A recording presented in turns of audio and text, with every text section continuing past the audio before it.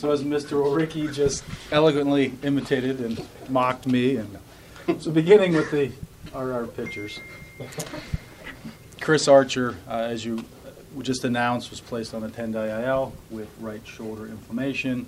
He was re-examined by our team physicians this morning here in Pittsburgh. The inflammation, the doctors felt that required a period of rest. We will reassess in about 7 to 10 days. Chris will remain with the club, continue his conditioning program, continue his arm care, and let the inflammation calm down, and will progress as tolerated. Clay Holmes, as you have seen over the past probably 3 to 4 days, workload has ramped up on him. That last pitch he threw, he felt some discomfort in his left quad. Came in today, reassessed him, just wasn't able to go. Therefore, he was also placed on the 10-day IL with the left quad discomfort. Mr. Birdie continues his rehab progression down in the Bradenton group. No real change there. Chad Kuhl, if you guys haven't had a chance to talk to Chad, I think I would encourage you to. What a landmark for him. He actually threw a bullpen off PNC Park's bullpen slope, which was an unbelievable step in the right direction for this young man. As we've walked through in the past, Edgar Santana would love to be here, but I think he's doing the right thing to staying there with his newborn and his family. So Chad and Edgar have thrown about 6 to 7 bullpens so far in their journey back from UCL reconstruction, and things continue to move in the right direction with those men there as well. And then finally, last but not least, JMO. So he's 8 days post-revision from Dr. Altchek. He had a nice landmark yesterday when he can get out of this post-op dressing and into his surgical brace, which he will wear for quite some time now. I'm sure guys will be seeing and talking to him in the near future. He is very encouraged, optimistic about his journey back from the revision surgery that was performed earlier this week. In regards to our position players, Francisco Cervelli, he's played in about 5-6 games with the Indy Club. No complications, no issues. He's actually playing. They have a doubleheader in Toledo, so he's going to catch the first game, 7 innings, and he's going to DH for the second game. So continues to report no issues with Francisco.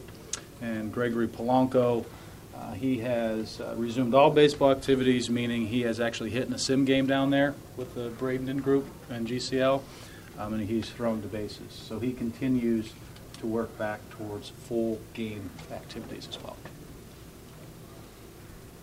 When might we see Mr. Polanco?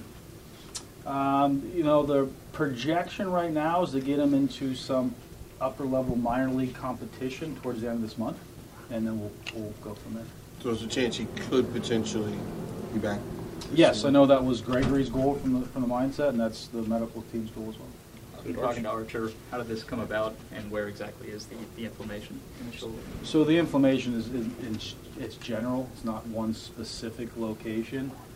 As he went to warm up after the first half inning, I think those who were here saw him airmail the ball over there, and something just didn't feel right for him, and he could no longer continue. So the MRI, did that show any damage or anything, or is it more just, or is that not conclusive or anything? There's inflammation within the shoulder, and our doctors are at this initial stages of this are optimistic that this is going to be short term. Was that the first time he felt it? Excuse me? Was yesterday the first time that he felt it? To that level, yes. Clint always uses the term he doesn't want to overcook things, so I don't expect you to do that either. But just in a general sense, how strenuous has this entire year been on you and your staff? What have you learned about yourself and the other athletic trainers? That's a good question. That's a really good question. I usually don't like to answer questions about myself, but it's a compliment to, I think, the organization. It's a compliment to Brian and Ben and the strength staff and Otis, the work they've put in. For every guy, including some coaches.